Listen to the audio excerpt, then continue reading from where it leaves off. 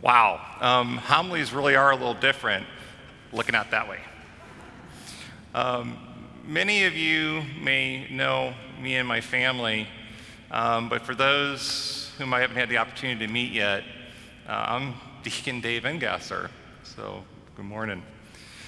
You might say I'm the new baby deacon here because I haven't even been ordained 24 hours yet, so hopefully you guys can be patient with me if I make a few mistakes this morning. But what's really neat today, too, is the feast of St. Francis of Assisi, and I hear we're going to be blessing pets after the noon Mass. You know, little did I realize 40 years ago how important this parish and how important all of you would be in my life. I had come to St. Margaret Mary unknowingly, really, back then, when I was discerning a call to priesthood. And so we had our Mass here after going to San Pedro. And I don't know how many of you guys remember Brandywine across the street. I actually got to eat with the seminarians, right, at Brandywine's. So when I met my wife a few years later at work, and she brought me back to this parish, the first thing I remember seeing was that back wall where we had all the wonderful stained glass. And I said to her, I've been here before. I know this place. Over the years since then, God obviously had a different plan for me because instead of becoming a priest, yesterday I was ordained a deacon.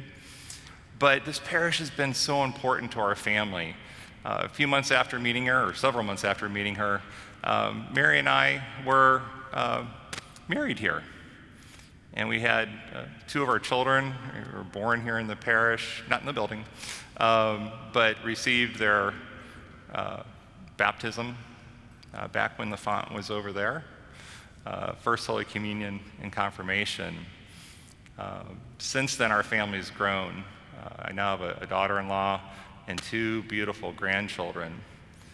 So during this whole time, you, though, have been our spiritual family for me and my family. You've prayed with us, you've prayed for us at different times, and you've been a witness to us by your lives.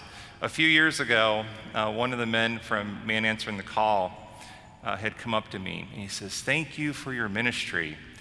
And I was a little shocked and humbled, because all I could think of to myself at the time when he said that was, wow, any ministry I might have, I learned from you guys. You know, I've watched you over 33 years show each other your love and service, both to people in the parish and especially to people outside the parish. And it's been your faithfulness and your fruitfulness that really led God to have me come to this spot in my life. So I just want to take a moment and thank you. I want to thank you for your witness, and I want to thank you for your fruitfulness. And that's what today's readings are all about. It's about the Lord's call for us to produce good fruit in our life that will yield eternal life. And if we look at today's readings, we see that they talk about that. They talk about fruitfulness. They give us an image of a vineyard. And just picture in your mind for a minute. This vineyard was built on a lush hillside, and it was spaded, and all the stones were removed.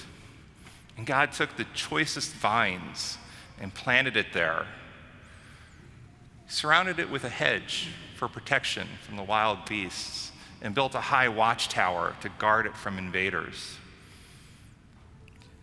We know from the scriptures that Israel is the image of this vineyard.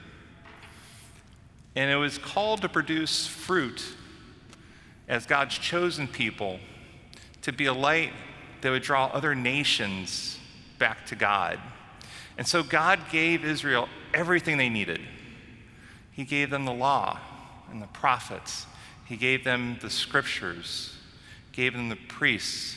He even gave his own presence in the temple. But instead of yielding fruit that would produce wonderful wine, they yielded wild grapes, as we heard. So this got me thinking for a bit about us today here in the church. God has given us everything that we need to produce the fruit that he desires us to produce for him in our lives. He's redeemed us by a sacrifice on the cross. And he feeds us with the Eucharist that we're going to receive in a few minutes. He's given us the scriptures and the magisterium of the church to teach us. And he's given us bishops, priests, and deacons to help lead and guide us.